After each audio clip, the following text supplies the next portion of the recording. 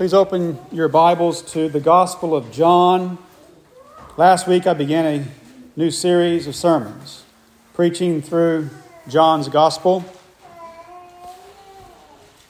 And I concluded last week in verse 28.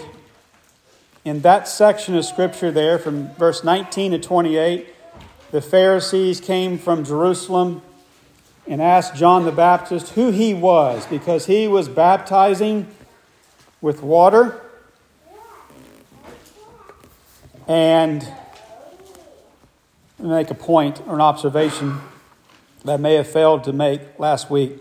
When John is baptizing with water, he is undermining the temple. The temple in Jerusalem had a lot of water baptisms, where the priests would clean their hands, and basically before they would offer sacrifices, the priests would baptize themselves and for the forgiveness of the people to bring animals in Jerusalem. And John's water baptism is basically saying that the priests are illegitimate, meaning we've got to move on now to the new covenant. So that's why the Pharisees are really offended that John is doing something that is basically replacing the temple here and moving it forward into the future. So they're inspecting him. In verse 29, here's where John begins to see Jesus coming to be baptized. I want to read from verse 29 to the end of the chapter. And I'm not going to repeat this throughout the sermon, but I want to read it as a whole because there's a lot of words that come up here repetitively that I want to emphasize as I read, and you can listen to it, and I'm going to talk about it in the sermon. Verse 29 says this: "The next day, John saw Jesus coming toward him and said, 'Behold, the Lamb of God who takes away the sin of the world. This is he of whom I said, after me comes a man who is preferred before me, for he was before me. I did not know him, but that he should be revealed to Israel. Therefore, I came baptizing with water.' And John bore witness, saying, 'I saw the Spirit descending from heaven like a dove, and he remained upon him. I did not know him, but he who sent me to baptize with water said to me, upon whom you see the Spirit descending and remaining on him, this is he who baptizes with the Holy Spirit. And I have seen and testified that this is the Son of God.' Again, the next day, John stood with two of his disciples, and looking at Jesus as he walked, he said, 'Behold, the Lamb of God.' The two disciples heard him speak, and they followed Jesus. Then Jesus turned, and seeing them following, he said to them, 'What do you seek?' They said to him, 'Rabbi,' which is to say, when translated, teacher, 'where are you staying?' He said to them, 'Come and see.' They came and saw where he was staying, and remained with him that day. Now it was about the 10th hour. One of the two who heard John speak and followed him was Andrew, Simon Peter's brother. He found his own brother Simon and said to him, 'We have found the Messiah,' which is translated the Christ. And he brought him to Jesus. Now when Jesus looked at him, he said, 'You are Simon, the son of Jonah. You shall be called Cephas,' which is translated a stone." The following day, Jesus wanted to go to Galilee, and he found Philip and said to him, "Follow me." Now Philip was from Bethsaida, the city of Andrew and Peter. Philip found Nathanael and said to him, "We have found him of whom Moses in the law and also the prophets wrote, Jesus of Nazareth, the son of Joseph."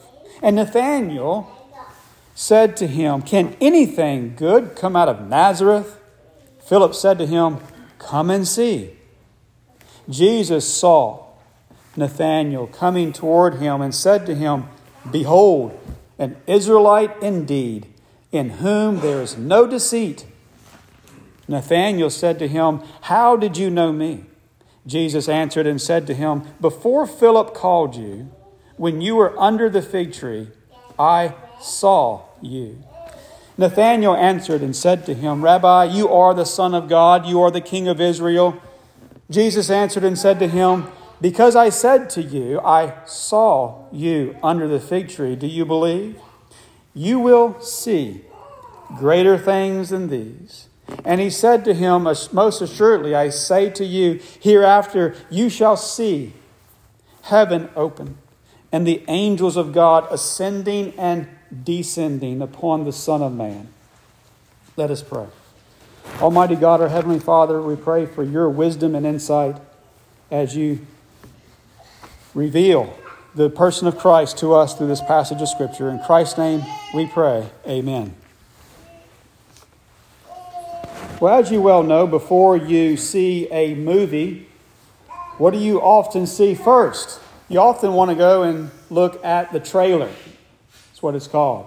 The trailer gives you a glimpse of the movie. If the trailer is good, and you look at it, you say, "Yeah, let's go spend all that money and go watch the movie."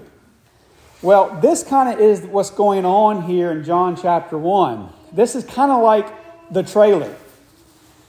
There's a lot of repetition here in this passage of coming to see Jesus. And as you're reading this, you see Andrew, you see Peter, you see Nathanael, you see John the Baptist is pointing him out. All this coming to see. And Jesus even says, "Come see." And what it's like is you're in the narrative. John wants you to read this book, and as you're reading it, keep reading it to read the rest of it. So we're watching the trailer. Let me repeat to you again the many times that the word seeing or looking or finding is mentioned in this passage. 3 times in the first paragraph, John talks about what he has seen. Jesus tells Andrew and Peter to come and see. He tells Philip and Nathanael to come and see. And then Andrew tells Peter, "We found the Messiah." Philip tells Nathanael, "We found him of whom Moses wrote about." And then Jesus even mentions that he is seeing things in the passage. Jesus saw Nathanael. He says, "I saw you under the fig tree." Now let me tell you this. It doesn't mean that Jesus looked over there and saw him. That's not what Jesus is talking about. Nathanael was on the other side of a hill or something or miles away. You could not see him physically with your eyes under the fig tree. Jesus is saying, "I saw you because I know all things. I am God." That is his way of exemplifying his deity and how he knows all things. He knew that Philip and Nathanael were having a conversation, but he's using the word see to explain it. Now, today, what I want to do is give you 3 reasons for the seeing theme in this passage. And second, I want to talk about Jesus' baptism and Jesus' background. So let me give you 3 reasons for the emphasis of the seeing and the finding and the looking at Jesus in this passage of Scripture. The first reason is because of how chapter 1 begins. Look at verse 18. In verse 18, this is from last week's sermon, John writes and says this, "No one has seen God at any time. The only begotten Son who is in the bosom of the Father, he has declared him." You need to remember that in John's context, when he's writing this, he's writing to his Jewish audience. And what John is writing would be very shocking, very offensive, actually, to a Jewish culture that has not believed in Jesus Christ. Because the Jews have always considered God to be invisible and unable to be seen. Remember what God told Moses? In Exodus 33, verse 20, no man can see me and live. Also, in the tabernacle and the temple, there were curtains everywhere. The holy places, you could not see them. God basically covered those holy zones with curtains. Only the priests could go in there. The Jews basically lived in a world where God was invisible, unseen, and that's just what it was a given. That's what you expect. But now, John is making the argument that God has now stepped out of the curtain, so to speak. What was inside the Holy of Holies has now opened the curtain and walked out, as a manner of speaking here, okay? That heaven has now opened and God has stepped down and he's now walking on the earth. He's enfleshed himself. That's why John begins this whole entire chapter with saying, you have not seen God at any time except through the person of his Son. That's why John over and over again is emphasizing the looking, the seeing, the tangible physical aspect of the Lord Jesus Christ in their presence. So it was very offensive to his Jewish audience. But this leads me to my second reason for all the seeing in this passage. It's not only for how it began, but it's how the passage ends. Look at how the passage ends in verses 50 and 51. He says, Nathanael, I saw you under the fig tree. And in verse 51, it ends climactically saying this, most assuredly, I say to you, after this, you will see heaven open and the angels of God ascending and descending on the Son of Man. What Jesus is doing here is he's quoting a small phrase from Genesis chapter 28, verse 12. In that context, Jacob is sleeping with a rock under his head. And in his dream, he sees a ladder going all the way up into heaven. And God is at the top of the ladder. And angels are ascending and descending among that ladder. And what he is seeing is a gateway to heaven. That's why Jesus says you will see angels of God ascending and descending on the Son of Man, referring to himself. Now let me point out a big difference between Jacob's ladder and what Jesus says here about himself being the ladder. You remember whenever I mentioned Genesis chapter 28 in that vision, where was God? In that vision, in that dream, God was at the top of the ladder. So in Jacob's vision, it's as if to get to God, you go all the way up there and get to God, and the ladder's coming down, but God's way up there. But when Jesus refers to this ladder, who is the ladder? He is. It's like God has now come down, and now God has provided a way from earth to heaven. And who is that ladder? It's Jesus Christ. That's a big difference between Genesis and Jesus, between the vision or the dream that Jacob had and how Jesus is applying that ladder. Now God is the gateway. Now God gives you the access to heaven. So this is why the seeing theme is so important, because now they are seeing salvation. They're seeing the fulfillment of Jacob's ladder. It's Jesus Christ. Lastly, a third reason for the seeing theme is that John wants you to come and see. He's inviting you. This is the trailer. He is inviting you now to read the rest of the book. Do you want to see Jesus? Do you want to know him? You have to read the rest of the book. He's got your attention now. He's coming from heaven. He's been baptized. The Spirit is now. Now you can go and read the rest of the book. That's three reasons why John is emphasizing the seeing aspect in this passage, because he wants you to see Jesus by faith as you read the book. Now let me move on now to Jesus' baptism and Jesus' background. I want to pick up two themes here from this extended passage of Scripture.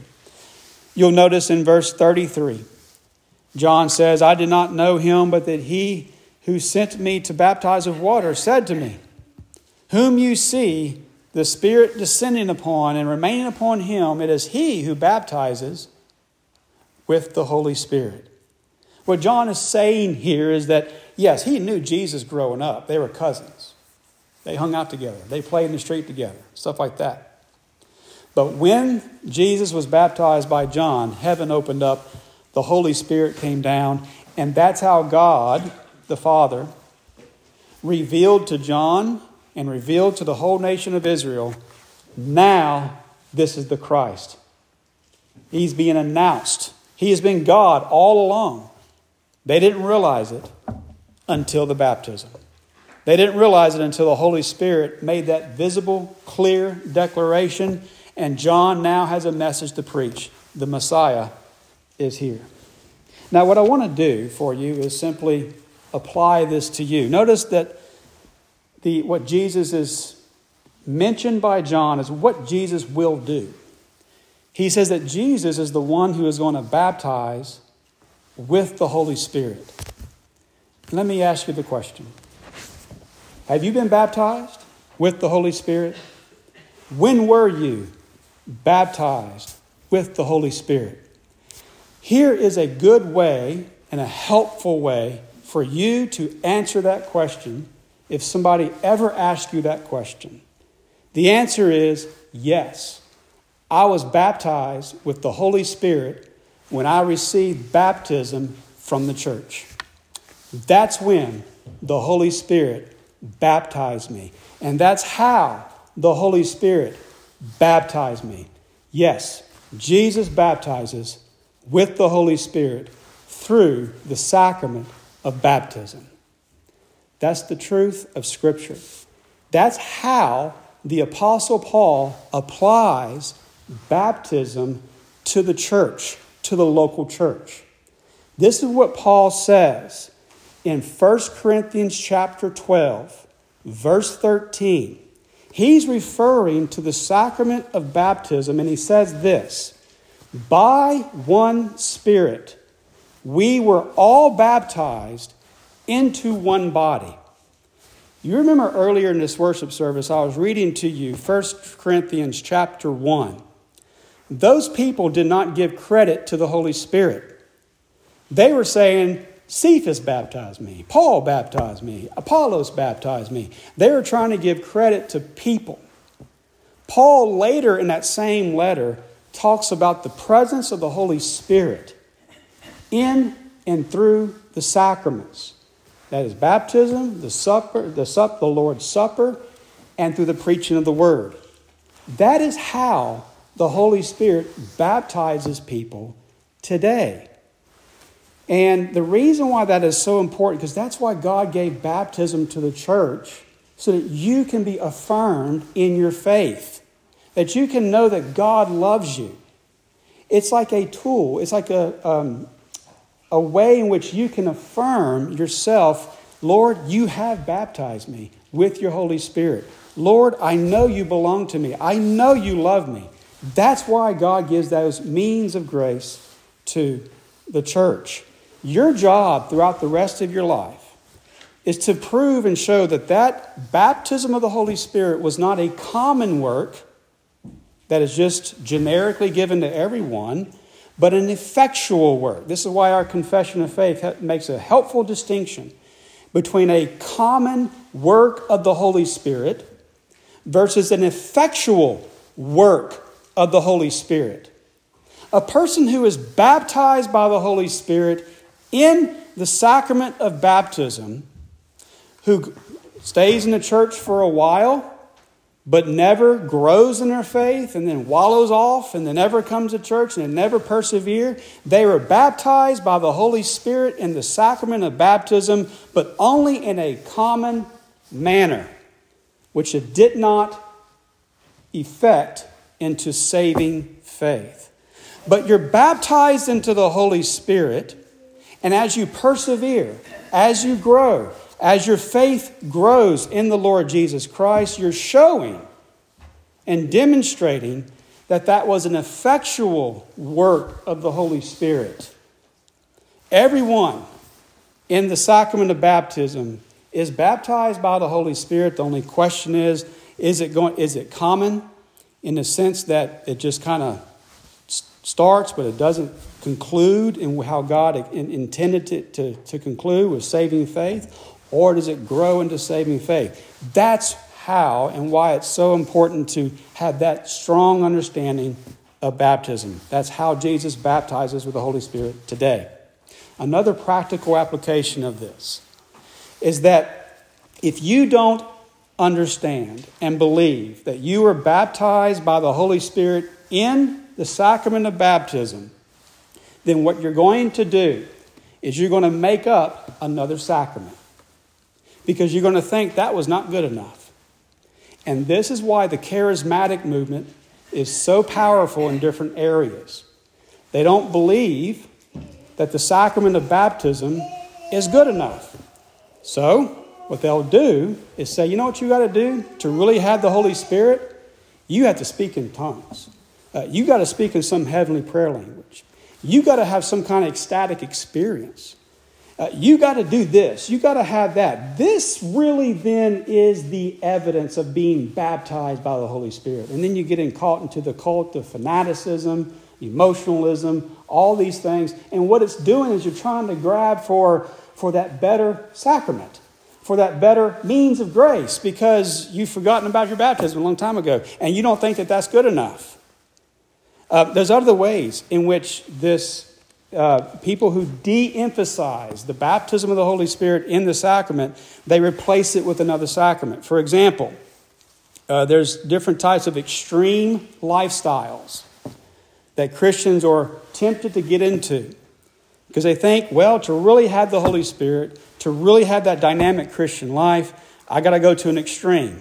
So, for example, a guy very famous pastor named David Platt wrote a book called Radical. The whole point was to be radical as a Christian, because if you really want to prove you're a Christian and really have the Holy Spirit, you got to live that real radical life and go through all these extreme points. I've seen other pastors and preachers, if they have a de-emphasis on the sacraments, what they're going to do is they're going to emphasize emotionalism. They're going to emphasize something that is extraordinary, and they're going to put a whole bunch of requirements and demands on the church, because if you don't live up to this point or that extreme, you don't really have it. You don't really have that Holy Spirit baptism. That's what's going on in the back of their mind and the rhetoric. The issue is this, is that when you appreciate, and here's what's really helpful. When you appreciate the ordinary means of grace, you know what's good about it? You become an ordinary person.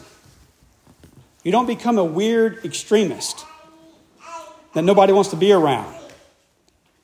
All right? So, the ordinary means of grace, the sacraments, and God's Word, that's how and through the Holy Spirit works. And if you don't appreciate that, you're going to be tempted to replace that with something else, something better. And it's not better. It's just going to make you kind of odd. That's why Jesus' baptism, you can see it, yes, it applied historically with Pentecost, but then it continues after Pentecost into the church through the ordinary means of grace. And when people appreciate it rightly, they can understand that that's how God is feeding my soul continually on a daily basis. And you may say this, well, I don't remember ever being baptized. And I would say this, no, you actually do. Because every Sunday, you are reminded of your baptism. Whenever we confess our sins, it's said to those who are baptized, in the name of the Father, Son, and the Holy Spirit, who come now with faith and repentance, know that God has forgiven you. That's how baptism is continuing to work for the rest of your life. The effect of baptism is not at that one time. It is continuing the rest of your life. That's how the Holy Spirit works. It's always looking forward. Another way in which people try to ante up on the sacraments and replace the sacrament is, I have to say this, they may invite you to a church camp one summer, and you have this emotional experience.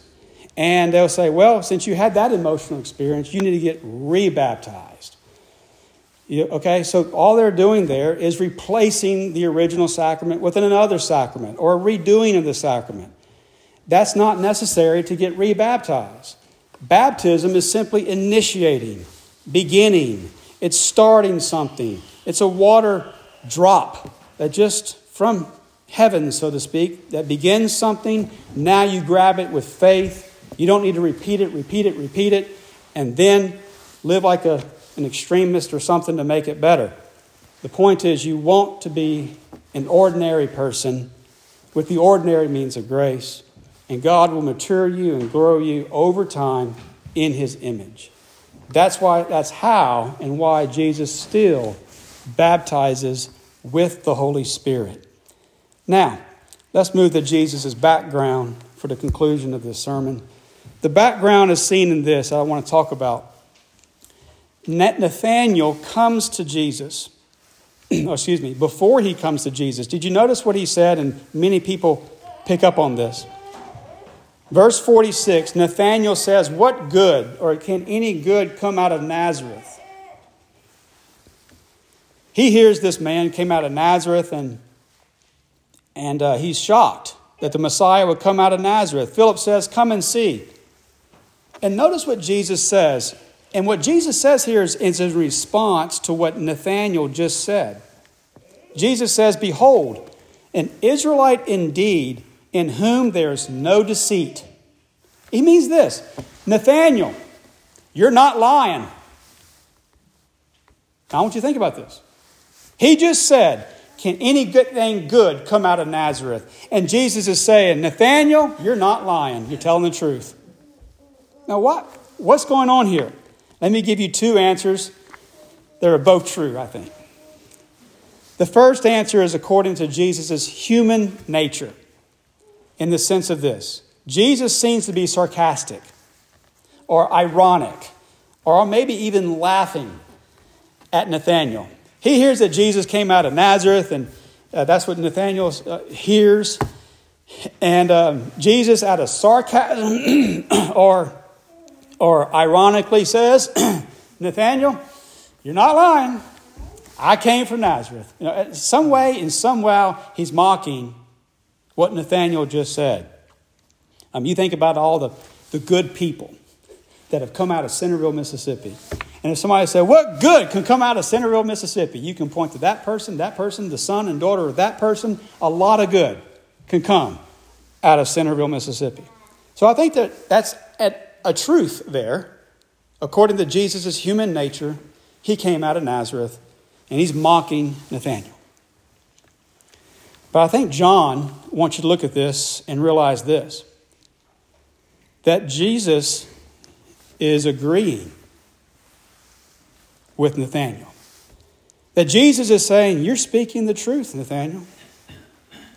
Nothing good can come out of Nazareth. Because I didn't come from Nazareth. I came from heaven. John has introduced that Jesus not only came from heaven, but Jesus created heaven. John's gospel is saying that the Word of God made all things, and the Word became flesh and dwelt among us. Philip, or Nathanael right now, all he thinks is that Jesus came from Nazareth, and Jesus is saying, Nathanael, you'll understand. I came. I created heaven. I created all things.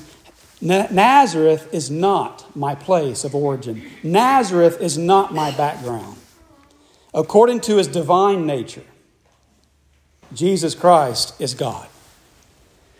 So I think that's the deep meaning there of the two ways of looking at this beautiful quote and why Jesus says that Nathanael is telling the truth. Humanly speaking, he seems to be laughing at what Nathanael says. But divinely speaking, according to Jesus' real source of origin. Jesus is saying, you're right, there's no town on earth where a sinless man can come from. A sinless man is only God. A sinless man is Jesus Christ, who comes from the throne room. And that's what we see for the rest of John's gospel. We see the Savior who has come from heaven. People think he only came from Nazareth. They don't really see his real point of origin. And you see that the third person of the Holy Trinity has baptized Jesus Christ. Jesus Christ takes that same third person of the Holy Trinity and he baptizes you in the sacrament of baptism. And Jesus says, take those promises, believe them. Take those covenant promises, own them, don't ever let go. This belongs to you. You're a child of God. Come and see the beauty of the Lord Jesus Christ. That's how John begins the book. And it invites you as a trailer to read the rest of it and see your relationship with this Savior. Let us pray. Almighty God, we give you thanks for our time together. We give you thanks, Lord, for all the blessings of your covenant. We pray, Lord, that you will continue to give us the grace to improve upon our baptism with faith, repentance, and perseverance therein to the end. In Christ's name we pray. Amen. Let us stand and sing our concluding hymn, 376.